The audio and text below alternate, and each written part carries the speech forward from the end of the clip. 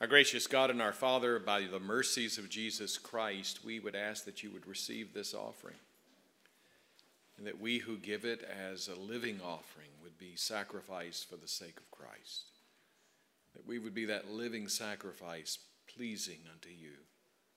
And for that reason we ask this in Jesus' name. And the people of God said together, Amen.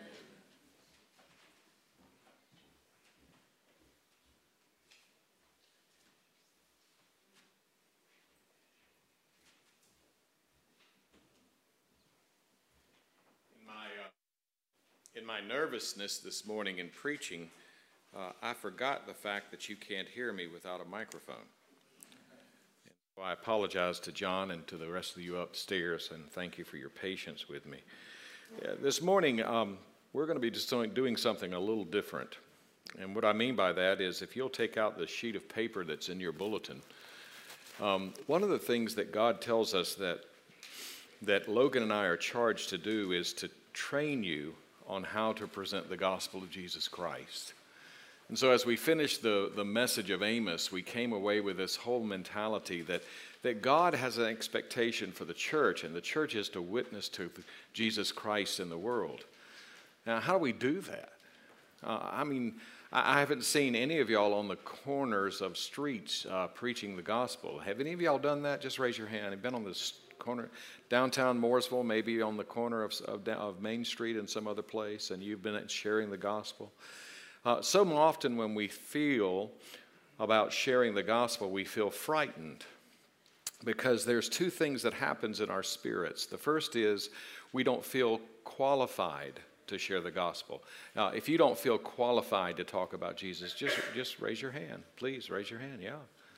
And the other is, I don't feel like I know what to say. If you feel like that's the case for you, raise your hand. I don't know what to say. Yeah, well, one of the things that's really amazing to me is that many times in the church, we go through the motions of talking about the gospel, but we are first feeling disqualified because we don't really feel that we're capable of doing so. And secondly, we oftentimes feel truly that we're not sure exactly how to express the gospel. And so this morning, I'm going to give you just a simple outline of the gospel, and then Logan is going to take it from there in the sermon this morning. And someone asked me, they said, now, if both of you are preaching, is it going to be twice as long? And I said, no, it will be twice as good, though. And I promise you that. This morning, as we look at that and we begin to think about the gospel, I just want to ask you, how can anyone be saved? Can you be saved just by going to church? Can you be saved just by doing a good deed? Can you be saved by doing good, just enough good in the world? Maybe you did the Christmas shoe boxes this year, or maybe you've given to the Mooresville Pregnancy Center, or you've done this or you've done that. And does that mean you're saved? Does that mean you are spared the judgment of God and the punishment that is yet to be revealed to those who disobey God? It's not. It's not it at all.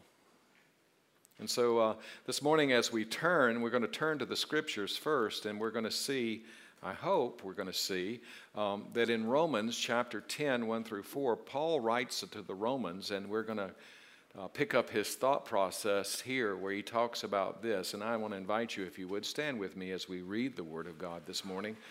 Very quickly, Paul writes these words. He says, brothers and sisters, my heart's desire and my prayer to God for the Israelites is that they may be saved. Well, aren't they saved? No.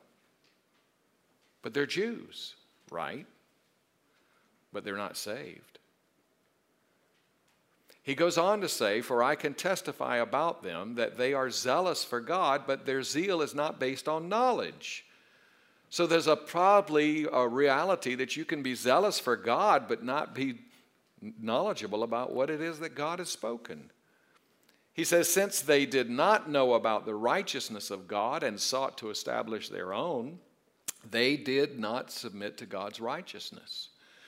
And Christ is the culmination of the law so that there may be righteousness for everyone who believes. Well, what does he mean by this? There is a way in which people believe they can be right with God by their own work, their own good works. This is the Word of God. Would you please sit down? This morning, you may be coming with this idea that somehow you are accepted by God because of something you've done. That because you grew up in a good family, or you were born in the right race, or you have this kind of income, that somehow you are right with God. And if you believe that, you're desperately zealous, but you have no knowledge of salvation. And so when you think about the church, what's the church's work? The church is to proclaim the gospel of Jesus Christ. Well, how do we do that? Well, first of all, it's not the preacher who does it. It is the church. And in the church preaching the gospel, teaching the gospel, sharing the gospel, it's important that you and I begin to dig deeply into understanding the gospel, because truly, as others who've come before us have taught us, we have to preach the gospel to ourselves over and over and over again. I don't know if you've ever noticed, but whenever you turn on the news, it's never hardly ever good news. Have you ever heard good news on the news shows at night? No, it's always bad news. And so one of the studies that psychologists have done is they have found out that for every bad news we have heard, we have to have good news to offset ourselves emotionally. In other words, we have to have good news spoken to us 10 times. Well, it's not surprising then that the reason a lot of us don't feel prepared to be in the world sharing the gospel is we have not heard the gospel enough. We have not let it become a part of our soul, our spirit. We have not hinged our whole understanding of what God has done in revealing the righteousness of God through Jesus Christ to us. And that's what Paul is saying. He's saying there's now a righteousness that comes not by your good works, but through the work of Christ on the cross on your behalf. And it's in that righteousness that we rest. It's in that righteousness that we have a confidence. It's in that righteousness that we are convinced that we are made right with God.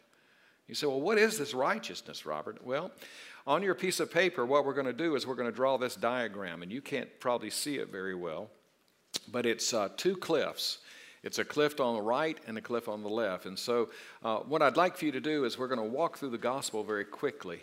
And I want you to do this on your paper, but the first thing I want you to draw is I want you to draw a line going this way and then down. And then above that line, write God, because that's the first part of the gospel.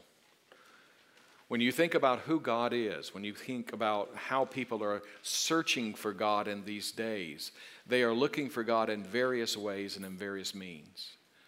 And the most amazing thing is that the Bible is very clear that God cannot be discovered through our own intellect. He cannot be discovered through our emotions. He cannot be discovered by our searching through the trees and nuts and rocks.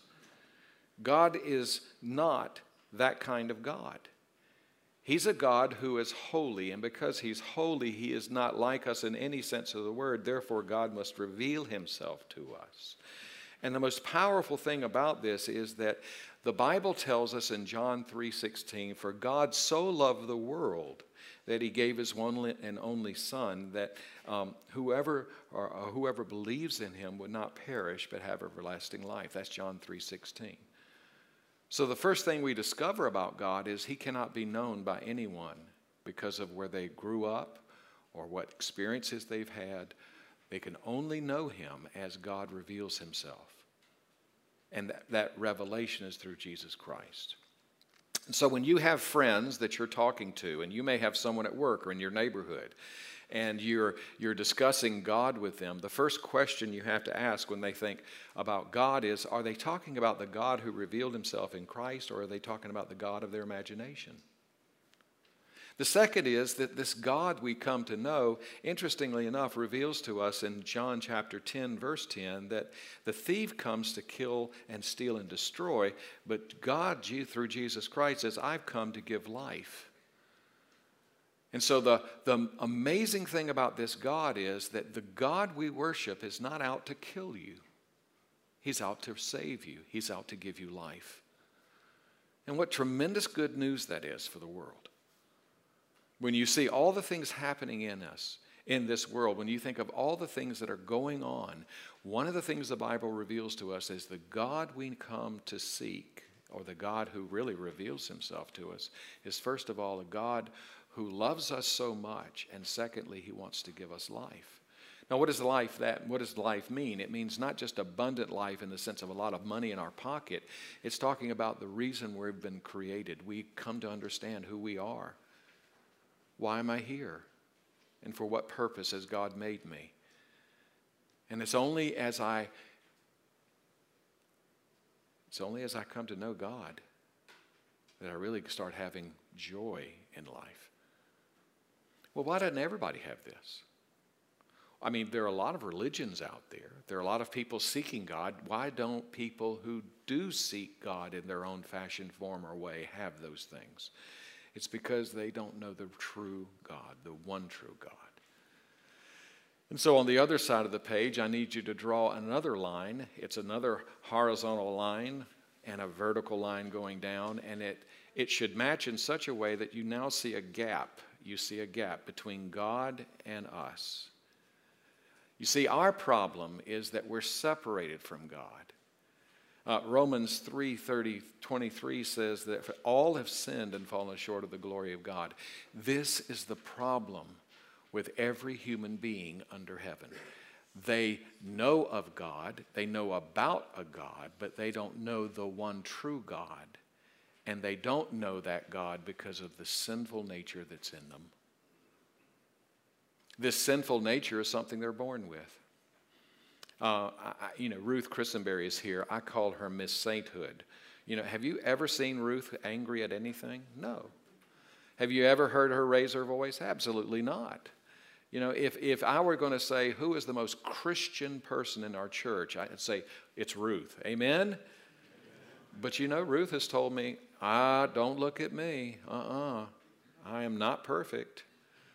So even in Ruth's life, there is this acknowledgement that we're not what we're supposed to be.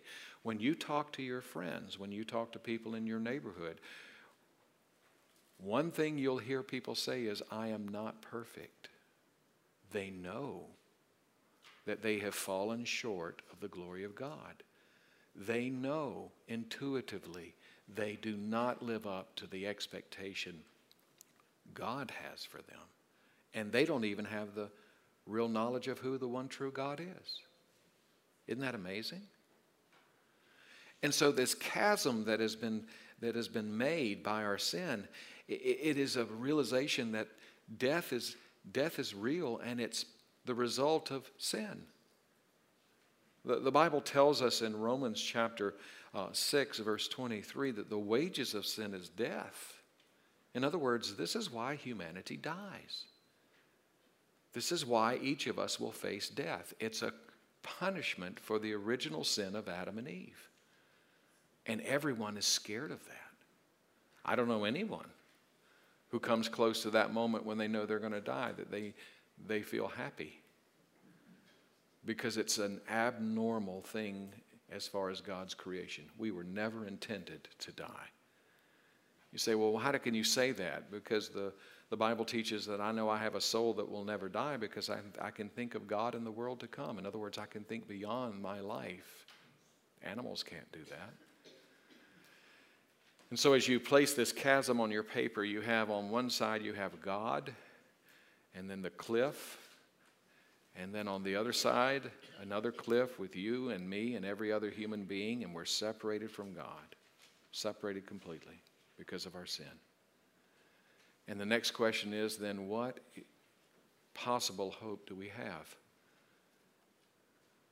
None in ourselves. There is no way, no possible way that even Mother Teresa could bridge the gap. Now I want you to understand this, because this is where our modern culture does not get it. Everyone you ever talk to says, maybe if we're good enough, we can go to heaven. The Muslims teach that. The Jews teach that. Every religion except Christianity teaches it. If we're good enough, well, how much good do I have to do? How much? There isn't enough.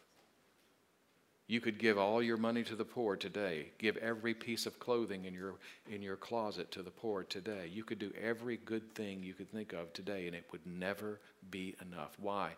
Because if you sin one time, you are deserving of the wrath of God, and you're separated from God eternally. Just one. The joy is that our problem is how God solves it, not how we solve it. And this is the third part of the gospel. It's how God solves our problem. How does he do that? Romans 5 verse 8 says this. It says, "But God demonstrates his love for us, that while we were yet sinners, Christ died for us." Isn't that beautiful? That while we were yet sinners, Christ came and died on the cross to pay the penalty for our sins. And in so doing, he has taken upon himself the wrath we once deserved and bore it on his own, on that tree for us. Peter in 1 Peter 3:18 says, "For Christ also suffered for us once for sins, the righteous," meaning he was righteous, "for the unrighteous," meaning me, to bring me to God. He was put to death in the body, but made alive in the spirit.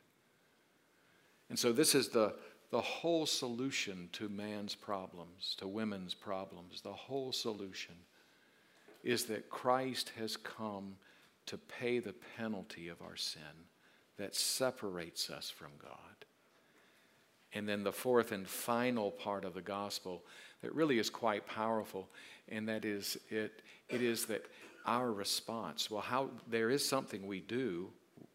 What is it? We don't earn our salvation. We don't deserve it. Our response then is to receive Jesus Christ.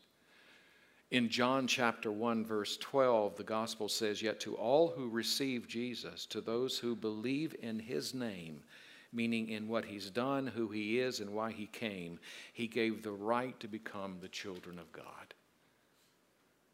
In fact, it goes on to say in Revelation, Jesus says there, he says, "Here I am, I stand at the door and knock. If anyone opens the door, I will come in and eat with that person and he with me." He's using a cultural thing they used to do in that day, where if you ate with someone, you were in a seat of great comfort, great intimacy, and so you shared meals with people you wanted to be close with. And so Jesus is saying that anyone who would receive him, would confess that I am a sinner, I fall short of God's expectation, I deserve God's wrath, then receive Christ and repent of your sins. Say, I'm not going to believe I can be right with God anymore on my own. I'm going to fully trust in what Christ did for me. At that point, when you reach up for that gift that Christ offers and receive him, you are born from God. You were born again. Isn't that beautiful? And so when you think about the gospel, think of four things. God, holy. We are unable to know him or please him. The reason is because we, being secondly men and women, we are sinful. We are separated from him. We don't know him, love him, seek him. Thirdly, God's solution is to send Christ to die on the cross and to reveal who the one true God is to us. And fourthly, our response to that, to repent of our sins, to say, Lord, I am giving up on the idea that I can somehow be good enough. Isn't that freeing? I'm going to give up on the idea that I can be good enough.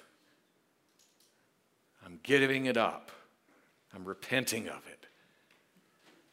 And I'm putting my whole faith in what Christ did on the cross, that he paid the penalty of my sins. And I am now forgiven. The way in which you receive that, by the way, is really kind of the ABCs. You admit you're a sinner, you believe in Christ, and you confess him as Lord, meaning you're willing to follow him from this day forward. It's pretty simple, straightforward, isn't it? Are there any questions? I mean, that's the gospel. Now here's the challenge. how do we take that message and share it with other people? Because that is the real frightening part of all this. Let me remind you, you remember the first objection we have is, I don't feel adequate. Well, I am now giving you materials where if you go home and meditate on this and you study the gospel and you let it, like good ice cream after a big meal. You ever do that? You eat a good meal and then you go eat ice cream. The ice cream kind of sinks in the cracks and fills up everything. You go and take the ice cream of the gospel and let it just seep into your soul so that it becomes a part of your faith and reinforces your faith. That's how we become adequate. But the second part of this is just as powerful. And that is, once you allow that gospel to wash through you and begin to wash away this desire to try to prove to God you're a good person, that you're not. The second thing is that you now are capable of sharing what God did for you. You see, that's what people want to know. People want to know not what you tell them. They want to know what God's done for you. And that's the joy of the gospel. Let me tell you, I want you to know there are so many things that God has saved me from that I would destroy my life over. And if it wasn't for Him, I would have no hope. Amen. I want to ask Logan if he'll come forward now and lead you through the rest of the message this morning.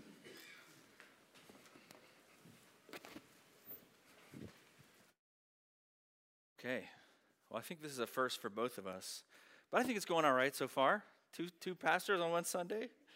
All right, so this next little part, I want to just start off by saying, giving all the credit to Tim Keller and to InterVarsity, who put together this little presentation that I'm doing. None of this stuff is my own, but I found it to be really helpful. There's only one gospel. That's what it says on the screen, right? Everybody say that. Say one gospel. There's only one gospel. Paul, in the book of Galatians, he says, even if we or an angel from heaven should preach to you a gospel contrary to the one we preach to you, let him be accursed. There, it's on there. But then, so he says, there's only one gospel. But then a few lines later in the same letter, he goes on to talk about how Paul he says, we were entrusted with the gospel to the uncircumcised, just as Peter had been entrusted with the gospel to the circumcised. So there's only one gospel, but it can be communicated in different forms. So he's sharing this one gospel, but Paul has the gospel to the uncircumcised, to the people who aren't religious, whereas Peter, he's been entrusted with the gospel to the circumcised, to the people who have some kind of a Jewish background. Also, he says in 1 Corinthians, Jews demand a sign, and Greeks seek wisdom, but we preach Christ crucified, a stumbling block to the Jews and folly to the Gentiles. But to those who are called, both Jews and Greeks, Christ, the power of God and the wisdom from God. So again, there's different ways of persuading people of the truth of the gospel based on their background. Jews need to hear one thing, the Greeks need to hear another thing. But in our culture right now, we are living in this kind of strange crossroads. That means that in Mooresville, where we live, in this Lake Norman area, there's a lot of people who have grown up with some kind of a religious background. They've grown up with a basic understanding of who Jesus is. And for those people, the ideas that we just heard in the previous gospel presentation, they resonate really deeply. For instance, the idea you heard of being right with God, right? Or the concept of sin and guilt. And with those people, maybe the majority of the people who live in this community, the presentation that Robert just showed us is really the best presentation because they understand those terms and those terms help them respond to the truth of the gospel. But there's also this growing group of people who do not have those categories. There's a growing group of people that have a more relative way of thinking. And so you can say that you're guilty of sin, and they say, well, you say I'm guilty, but you have one standard, and I have another standard. And at that point, you're faced with a choice. Either you can get into some kind of deep apologetics argument and try to persuade them about the dangers of relativism, or you can try to find a different way of presenting the truth that comes at it with some common ground the two of you already have. And that's what I'm going to offer you here in the next 5 minutes or so. This is what I would frame as the gospel for the uncircumcised. It's a gospel presentation that has been built in recently for an audience that has less of a working biblical knowledge. Maybe they're not living with a biblical ethic. You might also think about it as the eternal life presentation of the gospel that we just heard, or the kingdom presentation of the gospel that I'm about to take you through. So the eternal life gospel that we just went through, it talks about an individual. It's focused, God loves you and he has a plan for your life. It focuses on making a decision for Jesus. And then it talks about living an eternal life with God. The kingdom presentation of the gospel is more focused around the values of a communal coming of the kingdom. It talks about transformation of the world. And it talks about God's calling us into a life of mission. All of that stuff is biblical, right? Both sides are telling us something true about what Jesus taught, but this is just a different way of seeing it. So the eternal life gospel goes God, sin, cross, faith, right? We just drew it out, hopefully. The kingdom gospel goes creation, fall, redemption, restoration. And so with that, I'm going to show you quickly that outline, a way to draw that. So if you've got the other sheet that we gave you, it says the big story. I put the answers on the back, so you can cheat if you want to, but we're going to go through them up here.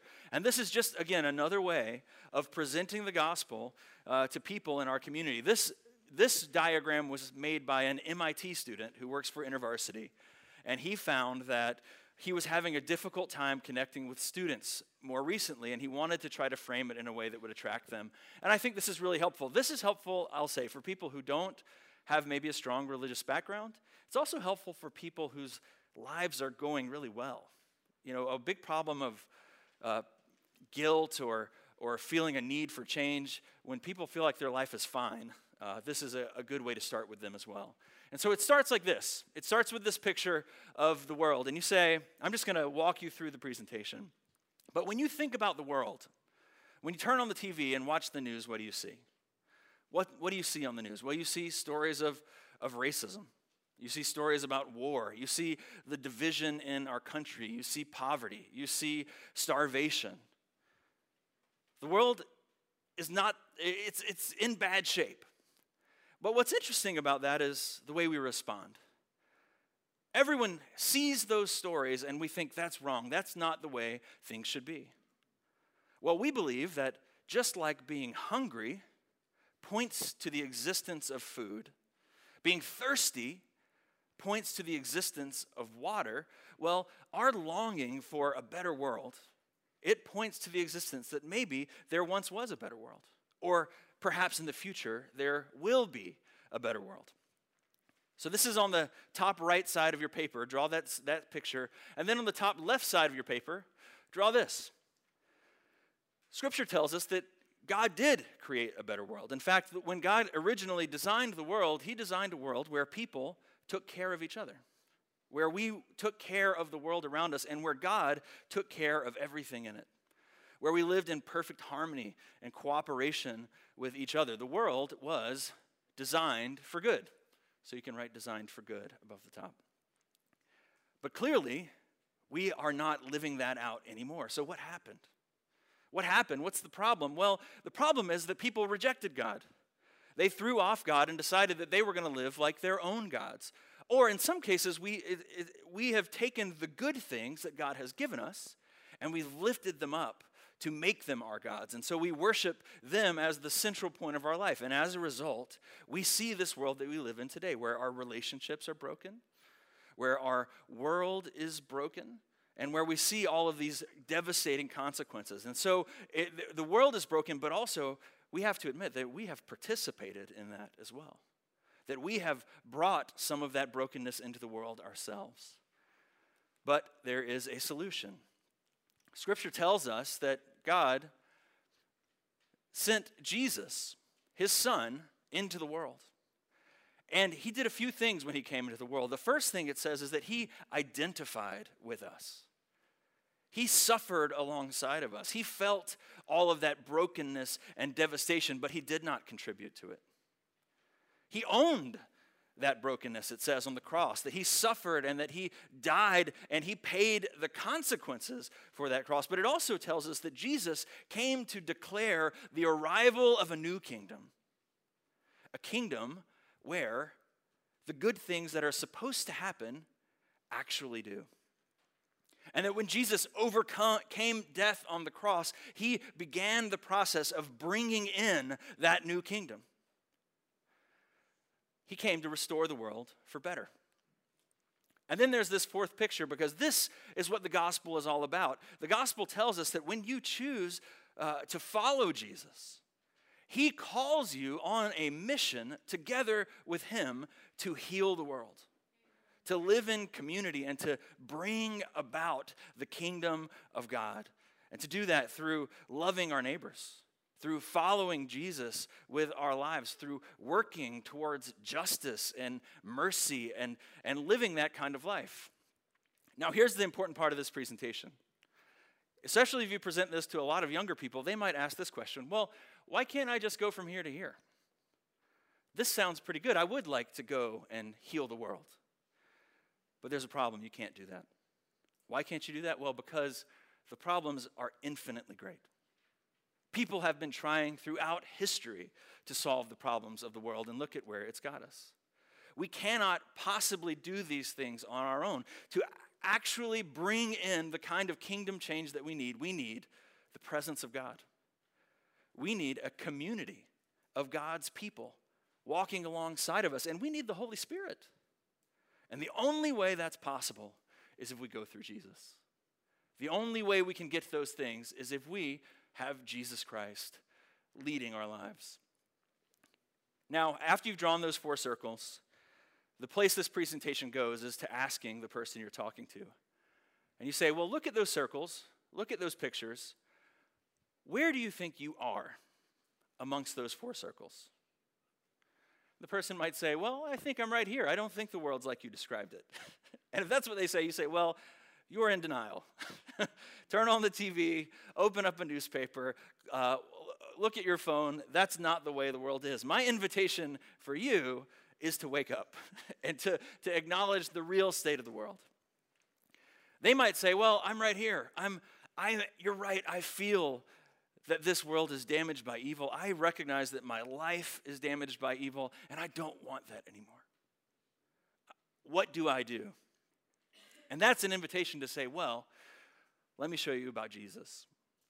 Now, they might say, well, I'm right here. I believe in Jesus. I've gone to church. I've grown up in the church. But, I don't think it really has to make you a missionary, and I don't think it really has to affect your life like that. And if they say that, if they say, I believe in Jesus, but you don't see it in my life anywhere. But I remember back when I was 10 years old, I prayed some prayer sometime, and so I know I'm a Christian. Well, you got to tell that person, you think you're here, but you're actually here. Because Scripture tells us that faith without works is dead. That you can't follow Jesus and it have no impact on your life whatsoever. But you can say, but Jesus, he really is calling you into this kind of life. He's calling you into this life where you're living in community with people, sharing the gospel, and seeing the world transformed. So I hope you can see the difference between those two types of presentations. They both are explaining true things. They're both getting to the gospel in real and, I think, helpful ways. The gospel is not complicated, I guess, is the conclusion of our message up here this morning. It's not complicated. But that doesn't mean it's simple. We can come at it from different angles. We can meet people where they are to try to persuade them of the truth. And both this eternal life presentation and this kingdom presentation are true, and they can show us how to get to God's plan of salvation from a few different vantage points. I think we also have made, that's a nice little note too. We need to remember as we're going through these things, diagrams don't save people, of course. So if you miss a line here or there, that's not going to be what is holding up someone's eternal salvation. Only the Holy Spirit can save somebody. That's one of the great truths of our faith. And so that means when you have an opportunity to share the gospel, you don't need to stress out. You can relax. It's not up to you if it succeeds or if it fails. Only the Lord can change somebody's heart. So my invitation to you with both of these presentations is just relax and give it a shot and see what God might do. We did go ahead and put these things online for you. So if you didn't get a chance to grab every single detail, it's at thecenterchurch.org/evangelism, and there's even pamphlets to describe how to do it. In preparing for this, I practiced it like 10 times. So it's okay if you don't have it after just hearing it once. But we hope that this has been a blessing to you. I mean, as Robert said, our desire as pastors is that we would equip the church to share the gospel. Also, it's worth noting that one of the great ways that you share the gospel is by bringing people into this community of faith. Evangelism happens not only through a point-by-point presentation, but it happens through discipleship, through living life together, bringing people into this body where they can experience the hands and feet of Jesus and see what it's like to have their faith lived out. So we're in this together. Let me close this in prayer.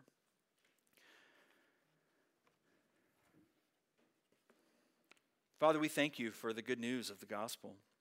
And we thank you that it is apparent to us that this world isn't the way it's supposed to be. And we know deep down that we have a problem that we cannot fix on our own. And that problem is sin. Lord, I pray that you might use the people in this room to communicate that truth. I pray for all the people we're thinking of right now. Parents, children, people we love, our neighbors, our coworkers. Lord, would you please move in their hearts? And would you please give us the eyes to see the opportunities that you've given us? Give us the boldness to trust in you and not to be afraid. And would you use us, even in our stumbling and our tongue-tied words, would you use us to share the good news? We pray in Christ's name. Amen.